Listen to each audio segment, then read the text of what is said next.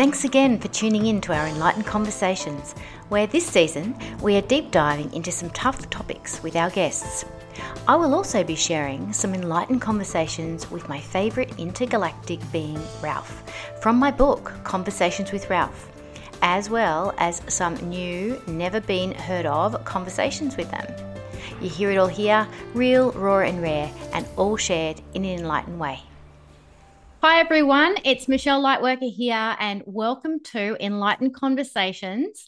I'm excited to have a deep dive into psychic detective work with Leanne, Barefoot medium. Welcome, Leanne. Hi, Michelle. Thanks so much for having me back on. Always a pleasure.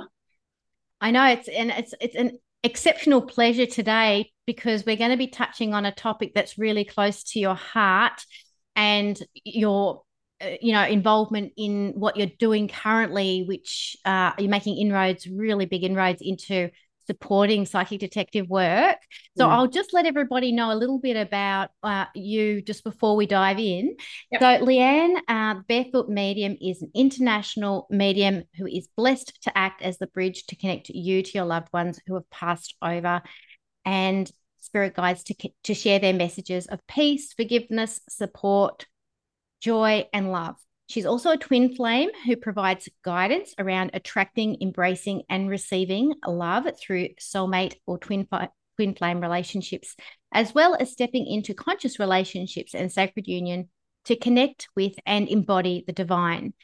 Leanne also brings together her spiritual gifts, cultural and spiritual practices of the mystic Kogi people with various life experiences and over 20 years of professional knowledge, wisdom, and expertise to support her clients to manifest their dreams through her work as a transformational coach. She is also completing her PhD thesis on psychic detective work.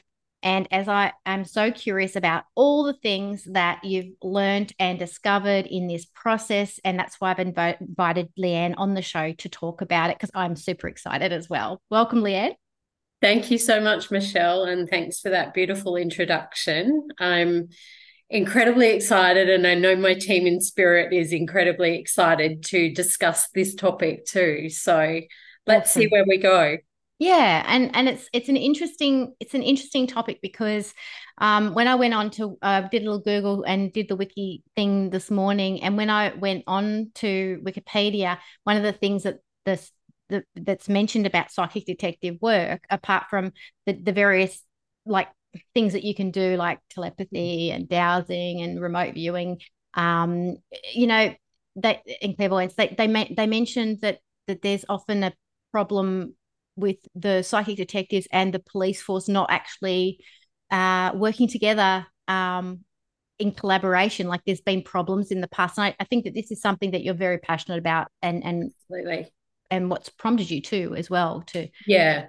And I think that's a really important thing. When we're drawn to a spiritual path, we're often drawn to it for a reason. And because it's something we're passionate about, and where that passion is often where our path is. Yeah. So my background, I guess I'll start there, is my real world background, I guess, is education-wise, psychology, criminology, education. So I did degrees in university back then. I worked in a university environment for a long while and still do, and taught different courses, managed programs and courses, and have that research background and that analytical background, which allows me to bring to my spiritual work as what some people refer to as a natural medium. I came into this world being able to connect to spirit and communicate with the spirit world, whether it's through visions and sound or feel or knowing or all the other senses. I came in with that. And so it's really interesting stepping into a PhD or a Doctor of Philosophy program that combines both my analytical, logical side and my love of education and research and my spiritual abilities, which is why I'm so passionate about how mediums can work with police to support them with homicide investigations in particular. And that's where the psychic detective work comes in, or what some people refer to themselves as psychic detectives. So that's kind of giving it a little bit of context. And police are hesitant.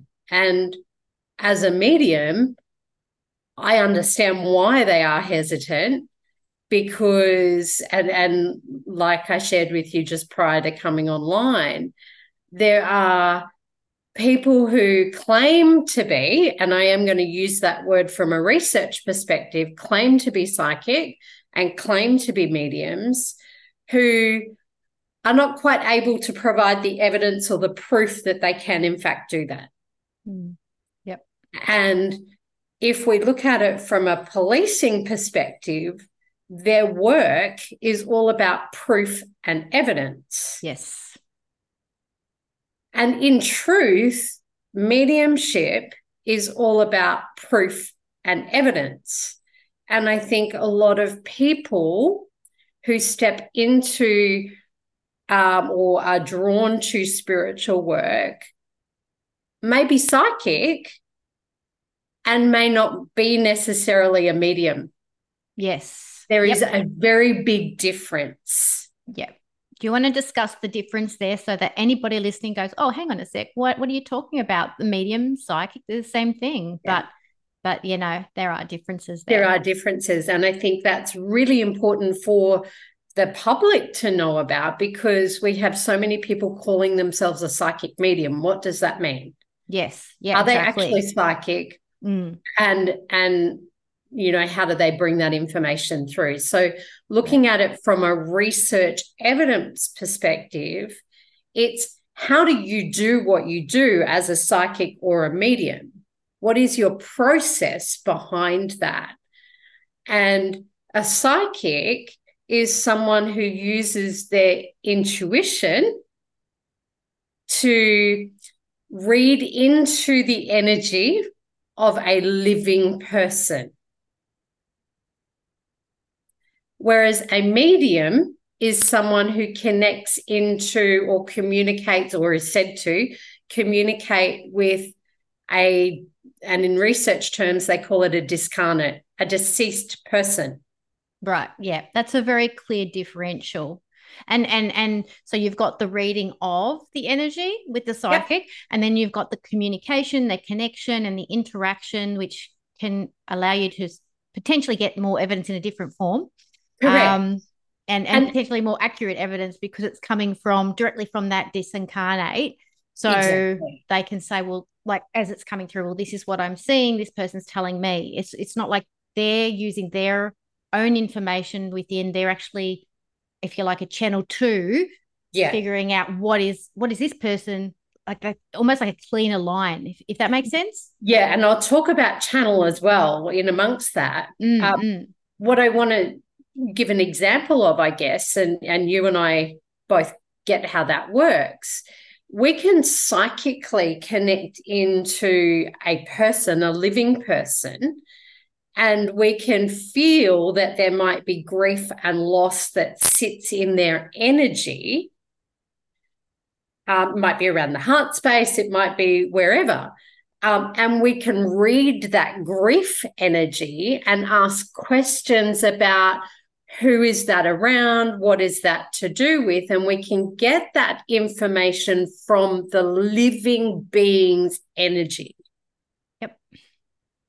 Whereas if we are communicating with a deceased loved one, which is technically what mediumship is, then we need to be able to provide proof and evidence of who we are communicating with. Mm-hmm. Yep. And what that looks like, sounds like, or feels like might be very different depending on the past loved one even. And it might be, what age were they when they passed? What gender were they? What's their relationship to you as the person having the reading? What's their personality? What did they do for a job? There's all sorts of things. So many things. And as a being who was living on the earth plane, they had an entire life. Mm-hmm. So they actually know exactly who they are. They actually know all the facts and all the evidence about their life. Mm-hmm. So we as a medium do not need to know any of those answers. And like I said to you, the ego issue came up this morning around mediums for me Mm-hmm. to bring in. There is no I in mediumship. Mm-hmm. Mm. We are simply the channel through which a deceased loved one brings through proof and evidence that their soul continues to survive after we leave the earth. Yeah. We'll stop. And where it I guess where we can get tripped up as a medium would be our processes where we're not sure of how to interpret what they've just said to us, but they're trying to use the mechanisms of how we receive information. If Yeah. you know, like it might for us, they're trying to work us out. Would that be true? They're trying to work us. How do I communicate this best to you so you will get this, so you can tell them what I'm talking about? Yeah. Yeah. And I love that you asked that question, because part of my research in my PhD, the first part of that is interviewing mediums about what are their processes, because there is no research that exists about how mediums actually do that. And so it's been really fascinating to interview all these different mediums about how do you work. I know how I work, and yet what we've found really is that each medium has a very similar overall process, yet they have preferred methods or techniques or tools that they use in order to receive that. Yeah. And that is like almost like a where you have equality versus diversity, and it's on some level mathematically, geometrically, the way the world works, there's some kind of things that just work, and there's some spiritual truths about how these machinations work. But then you've also got the individual and how they express their diversity, and the same goes. So there's nuances, right? And there's leanings towards like preferentials, because that's my strength. I often feel like with mediums, you go the one extreme where there's just the ego, and then you can go the other extreme is like, I'm not good enough. And it's like, hang on, you need to do it, like allow yourself to immerse yourself in what works for you, because then you can really, use that as a catapult to then, improve on other aspects of your mediumship. But like you said, in doing those interviews, like with the processes, it's very much about how that person, where they lean towards is usually what's easiest, what's quickest, what they feel they're sure about, and that kind of thing. Wouldn't that be true? Yeah. There's a couple of things I want to pick up on, and I'm really glad you mentioned around the ego being that, it's and what I talk about is there's two aspects of ego, and we do have ego. All of us do. It's there for a purpose. It's not something to dismiss. It's something to be conscious and aware of, and where it sits with us. And each of us, our ego can play out at different points. There's two extremes of the ego and how it can present itself. Is and I'm going to say it this way because that's what came up this morning, I'm the world's best, or Australia's best, or world famous, or whatever. Now, for me, and what I heard my spirit team talk about this morning was, who gives you that label? Yeah, that's interesting. And itself. where is the proof and the evidence that you are the best? Have you been through, from a research perspective, a research process that actually confirms that you are Australia's best or the best or world's best or whatever it is that you're claiming to be. And it's a claim, Mm-hmm. and it's a perception, and it's an opinion. There's a difference between evidence and fact and opinion. And then there's the other extreme of the ego that goes, I'm not good enough, I'm not worthy, I can't do this. Yeah, that's right. And so I think there's often a fear around the ego, or we blame the ego for things rather than going, actually, it's just something to be conscious and present to, and how it might be playing out for you as the medium, and doing that check-in for yourself. Is that my ego playing out? Yeah. And I think that a lot of the overcompensation of I'm the best, I think it's belied by that I'm not good enough stuff. Like It is. it's like, I have to go this extreme so I don't feel that pain, that like the shame core of myself, I'm not good enough stuff. And Yeah. I think that when we're able to say, oh, look, hey, I'm always open to learning, like that sort of healthy humility, but also healthy acknowledgement of, wow, how far I've come. Like, Leanne, like you need to really acknowledge how far you've come. You're a pioneer. You're doing all this amazing work. So there has to be a healthy acknowledgement, really, of Thank the you. facts, right? You've Thank walked through you. this. You're doing this. It's real. You're really in this, and it's Yeah. really great to let that in, and not and I think that's just it is really just acknowledgement of the facts and truth when you Yeah. do that. And sometimes we push that away because we don't feel Yep. good enough too. So no matter how much we've learned, some of my students, no matter how much they learn, it's like, oh, not good enough. Like, well, that's just an unhealed shame core there. Yeah, it is. And I think I've had to learn to go, thank you, and receive that in amongst the being present and conscious and aware of my own ego in amongst it, and being humble with it, which is where you mentioned about the police side of things and why they're hesitant to work with psychics or mediums in particular around those criminal investigation-y kind of processes, whether it's missing persons or homicides. And, from my perspective, I'm a medium. I don't do missing people. Mm-hmm. And that's my truth, because the reality is I communicate with the deceased. Mm-hmm. And so,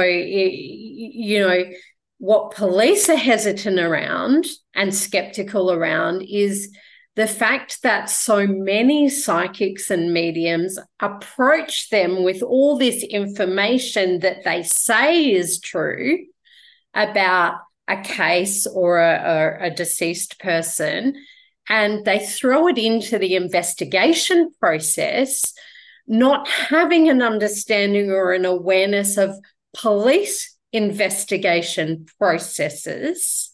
Yeah, healthy respect for both sides there Correct. and understanding, like police needs to understand the process, and then the psychic detectives needs to understand the process so that you can actually work together cohesively. There needs to be some kind of teamwork, right? Yeah. And what can get in the way too, like as we're talking about the ego thing, is then you've got police people who might have their own ego stuff around it. They might have their own unconscious bias around things not existing spiritually. They might have a lot of projection on that, and there's a fragmentation of relationship that could healthily grow if they were open to it, but that can cause issues as well. So I imagine that this process that you're stepping into, Mm-hmm. where you're trying to make changes in this regard, it's not as easy. It's going to, I guess, go through its own growing process, wouldn't it? Yeah. Like anything, it'll just go through an evolution of getting stronger. Yeah. And there's I had a false start around starting my PhD program because I'm aware of the bigness of stepping into that in terms of I am stepping in from a slightly left field topic, Yeah. particularly for criminology, for policing, which is the space that it sits in, and bringing the spiritual awareness or perspective to that. And it is left field. So I am aware that there's pushback, that Mm. there's skeptics, and I think that healthy skepticism is perfect for a medium to work with. It pushes you to be more honest with your connections, Yeah. and it pushes you to learn and grow. I'm aware also that there's skeptics that will never be convinced. So you have to know the difference. Mm. Yeah. And so, stepping into that space 5 years ago, 6 years ago, I wasn't ready to do that personally Mm. because I wasn't confident in my work either. So I had to do that personal work on shifting, clearing, healing beliefs and patterns and insecurities and all of those Yeah. things before I can now step into a university environment where there are academics, where there are researchers who want to know what's the evidence for this. Mm.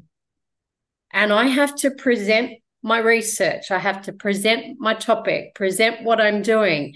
And I get questions asked back every single day. So I have to be able to defend what I'm researching. Mm. Because if I'm sitting with a police officer doing that work as a medium, I have to be confident in the information I'm receiving from the spirit world or from the deceased victim to be able to pass that on, whether the officer that you're working with or connecting with or who's invited you to work on a case, they may or may not be open. And you've got to sit in that. Mm. And And if, have enough confidence in your own knowledge of what you've received to be true, and to just, and even if it's limited information, because sometimes you only get bits, yeah, and and not to feel like you have to extrapolate when no, you've only got this bit, and yeah, it might not make sense, but makes perfect sense to yeah, it the, does. yeah, in the end they realize it does. And I'm one of my supervisors always has a bit of a giggle going, I don't know how you do it, but every time we think about an idea of how we can do something, you then Mm. get all these people coming your way just accidentally. And I'm like, oh yeah, that's how it works. Yeah, exactly. The spirit world does that. So, Yeah. I'm blessed to have been able to have the right people sitting in the right rooms when I'm presenting my research. Like I've had a couple of very high up ex-police sitting in a space coming up to me afterwards going, wow, you're really brave, A, to do that topic. Yeah. And B, I'm really interested in what the outcome would be. Can you please keep me up to date? Can you let me know if you need any help, any support? Mm. Um, Mm. so I'm being guided along the way. And that's how I know that those in spirit are saying, this is your path, this is your Yeah. work. It's not my ego, Yeah. it's them doing it. Yeah. Yeah. And it's interesting. A lot of the older cops are, they've seen enough to, have their own realizations about, like, I find it really interesting. Some police people leave because they can't come to terms with something they haven't solved. It haunts them. It's too much for them, Mm, and it changes them. They mm, have a connection with the victim, and they feel like they let them down, or it's burnt them out, or they got too attached to trying to solve it and they couldn't. And yeah. there's a connection. They have this connection, but they don't know how to do the resolving part. They don't know. There's I kind of feel like they should come your way and be educated, because it's almost like there's a part of them that needs to know how to do that. That's Yeah. frustrated that they haven't been able to. Yeah. Yeah. And there's a number of police officers that I've spoken to, particularly in the university environment, who are, educating the new generation of police officers or Yeah. criminologists that step into that space. And there's some ex-police from the US and the UK and Australia that I'm working with, that I get to engage in conversations like that. And, all of them saying, well, police do use their intuition, in particular with homicide investigations, because, Yeah. they have to know, and even teaching a homicide course at uni at the moment, one of the first things that police officers do in a homicide case, they're advised that there's a deceased person. They turn up at the scene. They have to make a decision and a choice in looking at the facts and the evidence from four things. They have four options. Is it a natural death? Is it a suicide? Is it an accident? Or is it a homicide? And so intuitively, they're often working with something feels off here. Yeah. Reading the room, looking at what's going on, trying to put it together in their own mind. Yeah. Obviously, if there's blood splatter on the wall coming from a different direction, they'll probably think it's a homicide. There's all that sort of stuff that they there look at. is, right? And if they trust their gut and or their experiences in that work, then they're more than likely to get it right in terms of how they classify that. Yeah. And then that investigation process then comes as a result. If, you classify something as a natural death that's not, it never gets investigated. Yeah. Yeah, that's right. And you then have family members of victims who never get answers. And that, like you were talking about with police, police are also victims in amongst homicides in particular. And so are family members and loved ones that are left behind are also victims. And it's a challenging thing for police. And I think mediums who have not been trained in how do we deal with grief, loss, and trauma, who add to family members' trauma and grief. And that's not okay. Yeah, that's right. There needs to be an education on, there's obviously the event is going to create a huge loss, but then how you handle that is also going to create an imprint and an impression on the psyche of all the family. And if there's not the emotional intelligence from the police force to understand, the medium too, to understand those processes, it's going to create problems that I feel like trauma blocks communication. Yeah. So, and it also blocks our brain function. So like our higher faculty thinking's frozen. We can't really see the bigger picture. We're not, and that trauma response in our brain really shuts down our ability to cognitively, sense what could be happening in our intuition abilities. So I feel like, it's compounding stuff. Do you ever feel like death itself and the passing of victims is more about the family, the friends, the police force, the community, than it may have been about the victim? That their passing means something. It's an education of sorts. And I guess coming from that spiritual perspective, and I know that's where you come from as well, is that their soul, I believe, a soul leaves this earth the way they're meant to, for A, their own learning, and B, the learning of those left behind. Yeah. or Agreed. impacted. And so sometimes the passing, whether it's through a natural death or even a traumatic event such as a homicide, there is trauma with that. It is it is the most serious violent crime that can be committed.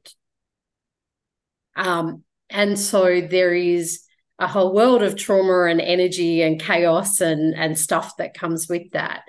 No matter how someone goes, there is an opening spiritually for those who are left behind, because it may be the catalyst that opens someone's eyes to the existence of the soul.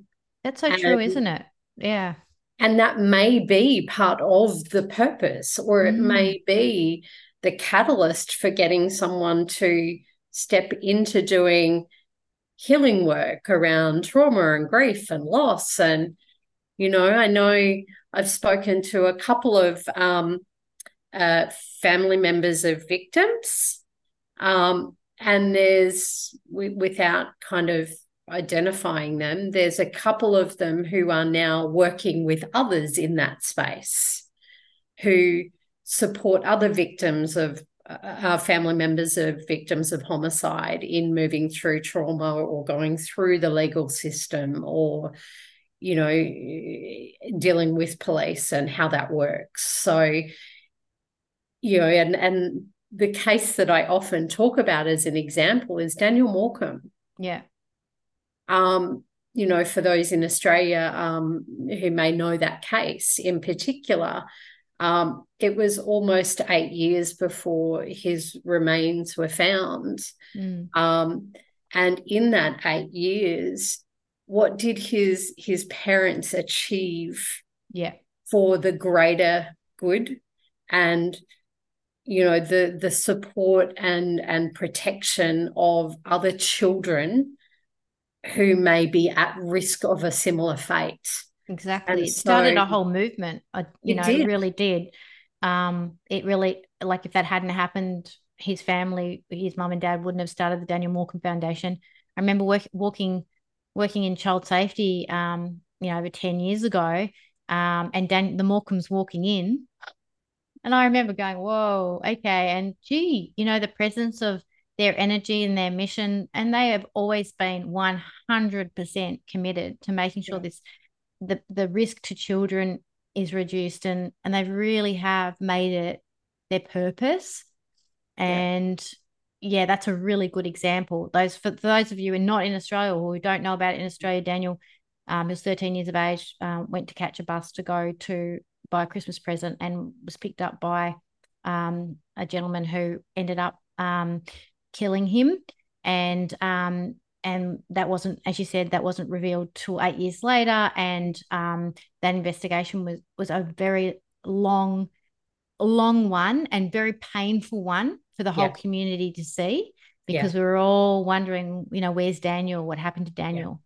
So it wasn't just the parents and their mission. It was really the community. We all got affected by it. My children at the time were in their sort of 10, 11, 12 age group, similar. They became very aware of, what they should do, not do, and all those kind of things. It was education on so many levels. It really was. Yeah. And I think one of the most powerful things that I read and heard was Denise Morcombe in particular, her victim impact statement in the criminal case in court in front of and I don't know whether you would call him a gentleman, the person who was convicted of that crime. One of the things that strikes me is her saying, you picked the wrong family. Yeah. Because they were so committed to, and it's often that anger, and it is anger about what's happened to their child, their sister, their daughter, their loved one, their partner, whatever it might be. As that victim, anger is often the emotion that sits there for family members that are left behind. And we can either use that anger in a really destructive way or a really powerful, positive, empowering way. Yeah. And it can drive us to step into our purpose and I our agree. path. And it's often these beautiful beings that, or these beautiful souls that left this earth in a way that no one would wish upon anybody, Mm. that also gift their loved ones with a powerful way of stepping into some purpose if they're able to see it. Yeah, I agree. That's a really beautiful way to say it. It is an invitation, and no life that has been murdered is wasted. And I No. think that's really important for us to acknowledge that their lives serve a purpose Yeah. beyond their death as well. Often hear Dr. Phil talking about how much we grieve what we've lost, but we don't celebrate who they were. But Yeah. then there's that other aspect of there's more to come. They're still educating us. There's still a relationship. Let's find out what that means really to us and Mm. allow that relationship to continue so that we can allow the gifts of their life and what they're Yeah. here to teach us to continue. And I think Yeah. Daniel's been a part of it and probably not acknowledged as much as I would like to. Yeah. You know, for me, I would like to say, how much is Daniel pushing this as well? And we haven't really kind of spoken about that as Daniel living on. We've only Yeah. spoken as Daniel's deceased. And so, I think about changing our own way language maybe Yeah. around people who are gone and Yeah. that they're not really. Yeah. I would like to speak more on that in relation to DV and Mm. homicides that occur with DV.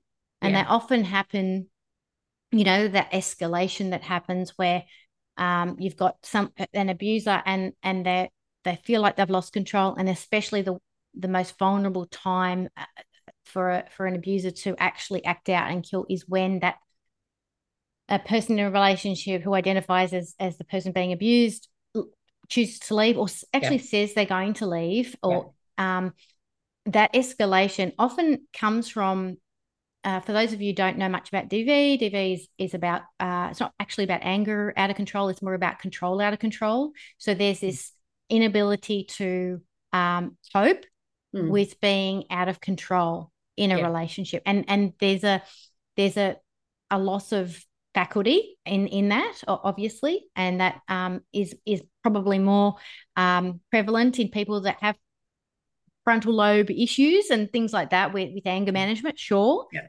Yeah. But what it comes from, and if we intrinsically look into a psyche of a being, what it comes from is I want to be able to control not Yeah. having this loss Yeah. of whatever that looks like, this Yeah. detachment. Yeah.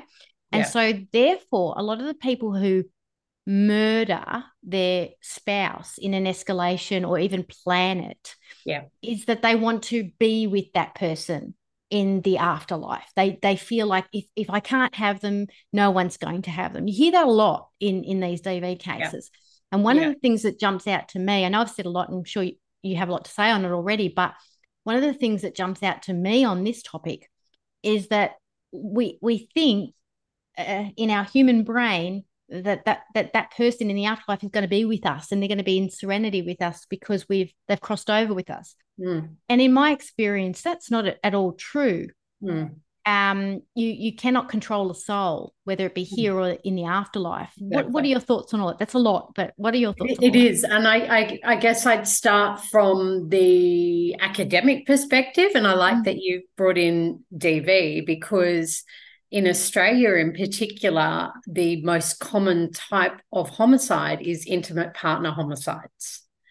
Um, Now, that's our most common. We by no sense have a very large homicide rate in Australia. We are quite moderate in comparison to other countries. Oh, yes, we are, aren't we? Like when Yeah. you think of how many, yeah, the Yeah. US is. Mm. Well, or one Latin example. America, and like I lived and worked Mm. and was in Colombia for a long time, and so even teaching at the uni, one of the things that we talk about is the data. What does the data tell us about homicide rates? And Yep. Australia has a very moderate homicide rate, and most of those homicides are intimate partner. Mm. Now, there's a number of factors into why that might be. The interesting part of that is we have an escalation of stranger-related homicides, and it's usually most victims are men, Really? That's and really most offenders are men, right. right? Okay. And yet we're told that intimate partner Mm. is the most common homicide. Mm. The reality is that intimate partner homicides have come down in Australia. That's great. Oh my God, Yeah, I'm so happy to hear that. And maybe our work with the DV education is actually working because, I've been correct. on my high horse about it for a number of years now. So, And there's quite a few programs now around of offenders or potential offenders of domestic violence or DV, yes. and how to support them with managing emotions and Mm. that side of things that stops them from getting out of control. And there's often that with any homicide that there's an event, an incident, and it's often a moment in time that escalates. Mm-hmm. Whatever triggers that, whether it's planned to then take actions around, taking someone's life, Mm-hmm. or whether it's just in that instant and that moment, we don't know in some cases, do Mm. we? Yeah, So that's kind it's of the like that first. individual trigger, that individual like makeup of a person, and maybe what's unresolved for them, and someone's just poked that particularly well, not blaming them, but it's just whatever their existence and whatever they've said is Exactly. just literally a trigger It's for that just to go off. flipped it, yeah. And it brings in part of that mental health side of things, and not all offenders have mental health issues either, and it can be around that control, and that kind of came up this week for me. A student in one of the classes I was teaching said, oh, well, the offenders have mental health issues, and I went, no, they all don't. Mm. That's a judgment and a perspective there. How many offenders are actually diagnosed with a mental health issue? And there can be some that are undiagnosed. However, it can just be a matter of control. Mm. Yep. And that's not a diagnosed mental health issue. No, it's more a spiritual disease, that one, like, trying to control, it's like playing God, basically. Yeah. Yeah. Yeah. And that brings in, I guess, what we're talking about is an aspect of the ego, Mm, mm. Yeah, yeah. and how ego plays out, right? Mm-hmm. It's Okay, and that God complex sometimes perfect. that comes up. And Yeah, yeah, it's I choose how this works, not you. And yeah. often, like you said, a lot of homicides that are the intimate partner homicides happen after someone leaves. Mm, And so the eventual victim often feels like they're safe, they're okay, and can take that breath and let their guard down maybe a little bit. Um, yeah, and then it escalates because they don't know what to do. mm-hmm. They're out of control, and you don't get to say how this works and when you leave, and that's that kind of God complex that Yeah, comes in, yeah. which I want to connect back a little bit to the mediumship side and the guru status Yeah. that often comes up, and back into that psychic detective work. Most and in fact all of those that I have interviewed, professional, ethical, and accurate mediums will not publicly let anyone know that they do that work. Mm. because it is not work that we need to share with the public. Yeah. It's work we share with police, and we hand it over and they investigate and they solve crimes. Yeah. And they know their Mediums do boundaries. not. Yeah. So if you are someone who's watching this and is looking for someone who does that work, be very, very cautious with people who post stuff on social media. And I've seen some horrific things about missing persons and they're still alive and they're doing this. And I'm like, oh, please don't put that out there. You never know when a family member of a victim or a missing person might read a post that you put public. Yeah. So as a medium, to others who might be doing this work or might be interested in doing this work, stay humble. Do that work in silence. You don't need public recognition. Yeah. The recognition you get is from those in the spirit world. That's who you do the work for, not for your own public recognition or fame. Yeah, I can attest to that because I've shared with you how many things I just done and won't go into it here, but there's a lot of work that you're called to do, and it's not it's just it's you do always get something from it. That's for sure. You do, but it's not what you think. So it's deeper than that. I think it's soul growth stuff, honestly. Yeah. And it's not acknowledgement from I still feel there's an acknowledgement from the spirit world though. Absolutely. That's so much. the gift. Yeah, like I really That's do. the gift. That's made me cry, you know? And so, I know, you and I both know that we've got loved ones in the spirit world. And what price do you pay for feeling the essence or knowing that your loved one is still around you and connected to you and they know what's going on in your life and they can connect and communicate with you one more time? What price do you put on that? And for me, the humility that sits within that, we as mediums need to remember that our role is simply to be the channel through which the loved one in the spirit world connects to their living loved one. Yeah. And it's about their relationship, not yours. Yeah. So get out of the goddamn way and 100%. let those loved ones, those souls, do what they need to do for their loved one, for their healing, for their growth, for their love, and that's what you have to honor. 100%. And I honestly think with all of that healing that you're talking about, like in that process of psychic detective work, it's just as important. Like people's energy and their unresolved grief and issues actually do dynamically get in the way of things progressing and being solved quicker.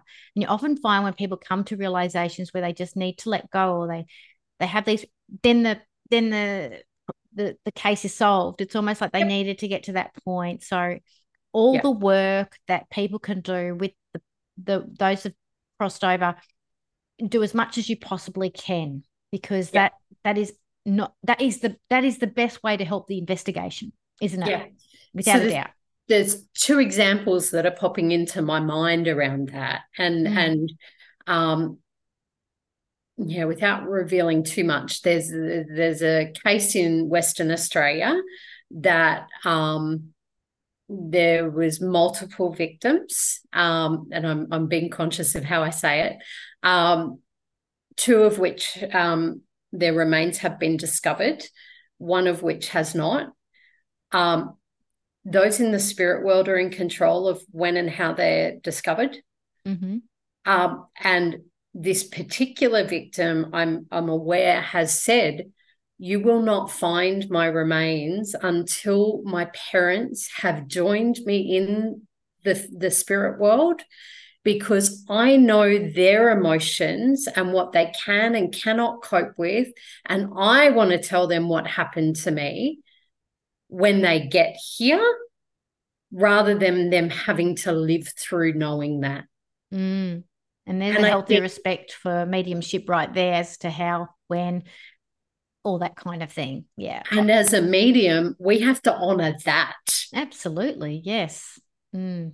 And, there's another example that, I'll throw in there that the Australian audiences might know is William Tyrrell. Mm.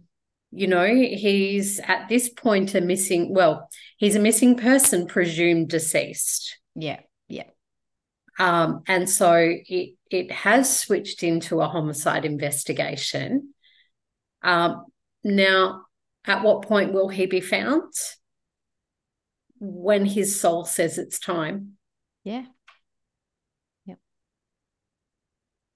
Yeah. And so the grief and the loss and all of those other things that can get in the way is us trying to control an outcome. Yeah.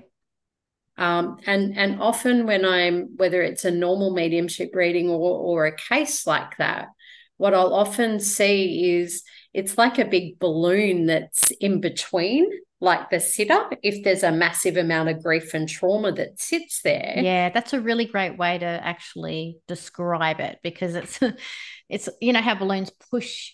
The more you don't resolve, the bigger they expand. It's almost like it creates this divide, or this detachment from what you can discover and see. It's like even when you try and look through a balloon, you can't, like, it's not easy to see. Yeah. And so often the loved one that's coming through for the person you're giving the reading to, what they're often trying to do is help pop that balloon. Yeah. If we put it in that way, which is, how can we help you to resolve some of this trauma or this grief or this loss? Yeah. And really, grief is just love that we don't know where to put. Yeah, exactly. And that's why if you've got somebody murdering someone, they think you're going to be together on the other side, there's still unresolved stuff, like Correct. Even for them.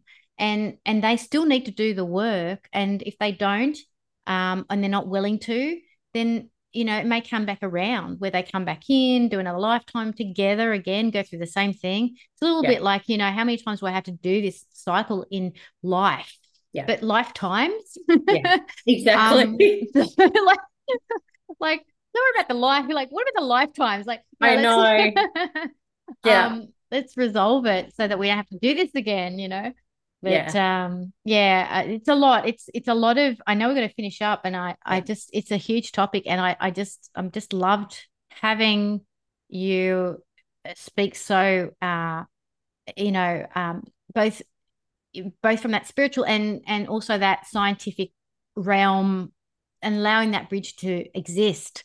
For me, there's evidence is based on the tools we use to measure evidence by. Yeah. And we need to do that as mediums as much as we need to do that in the physical world. So I really acknowledge the work that you're doing, and I love the work that you're doing, bridging those two worlds together and making inroads. And I guess, what's been the highlight for you, the biggest highlight for you doing this work for your own person? Gosh, I guess for me, it's about, the reason I'm doing it is honoring those souls that have passed.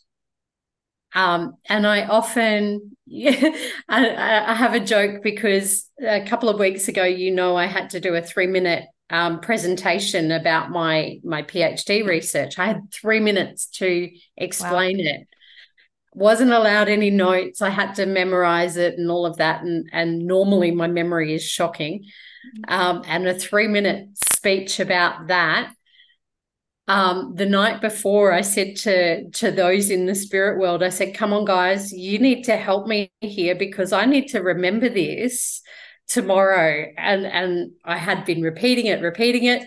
The next morning I woke up and went, oh, and just banged it out in the 3 minutes. So I was so excited. And when I got through it the first time without making a mistake, I kind of jumped around and was so excited, and I could feel them doing the same. That's awesome.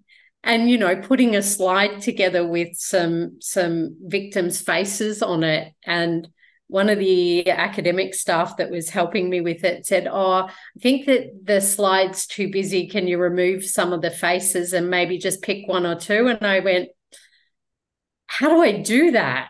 Yeah. Like, and I ended up going, "I can't do that." No. Because the reality is that I'm not doing this work for me. Yeah. I'm doing this work for them, and to support those future victims, unfortunately, which we are going to have, and to bring together that police investigation side, hopefully, and the spiritual, where police can go to professional, ethical, and genuine mediums for help and support as expert consultants. Yeah. It's wonderful. Thank you so much, Leanne. I'm just excited to see where this goes from this seeds, the little seeds of the PhD. I hope they go boom. Yeah. I really do. I'm excited. And it's so Thank such a you. privilege to know you. Oh, I'm thank so you. always so blessed to be able to hold space and to talk about these tough topics and also just to let everybody know by the time this airs it might be full, but Leanne's got a retreat that's happening in September of 2023, and you might do other ones, I suppose, as well. So, do you want to just mention that quickly and where to find you? Yep. I do at the moment, it's 2 retreats a year. One is around mediumship, specifically, and how to develop and grow your mediumship, in amongst a little bit of personal development that might go along with it. They go hand in hand. And the one in September is the Mirror of the Soul retreat, which is around manifesting, creating the life that you want. So it's time out to really focus on your goals, your wishes, your desires, whether it's love and relationship, business, finance, spiritual growth, whatever. You set the intention and we just see where that goes. So beautiful. Pop the balloon and remove the barriers to bring it to you sooner, right? Exactly. Exactly. So there is work around that. And it's fun at the same time. Oh, for sure. And I can contest to that, having known Leanne for, gosh, over 7 years and just worked with you and shared space with you, road trips with you. This woman's amazing. And, being in her presence, you can learn so much no matter where you're at in your life. So thanks so much, Leanne, for joining us this time and look forward to having you on the show again. And big blessings to you. And I hope that everybody who's listening has taken something from this, that they can walk the path with less ego, more humility, and more awareness that there's just so much more that we are receiving from anything to do with psychic detective work, whether it's ourselves or the community, the families, the deceased people. We're all learning so much. So thanks, Leanne. Thank you for holding that space for that conversation. I appreciate you. Oh, thank you, beautiful. Okay, bye everybody, and we'll see you next time on Enlightened Conversations.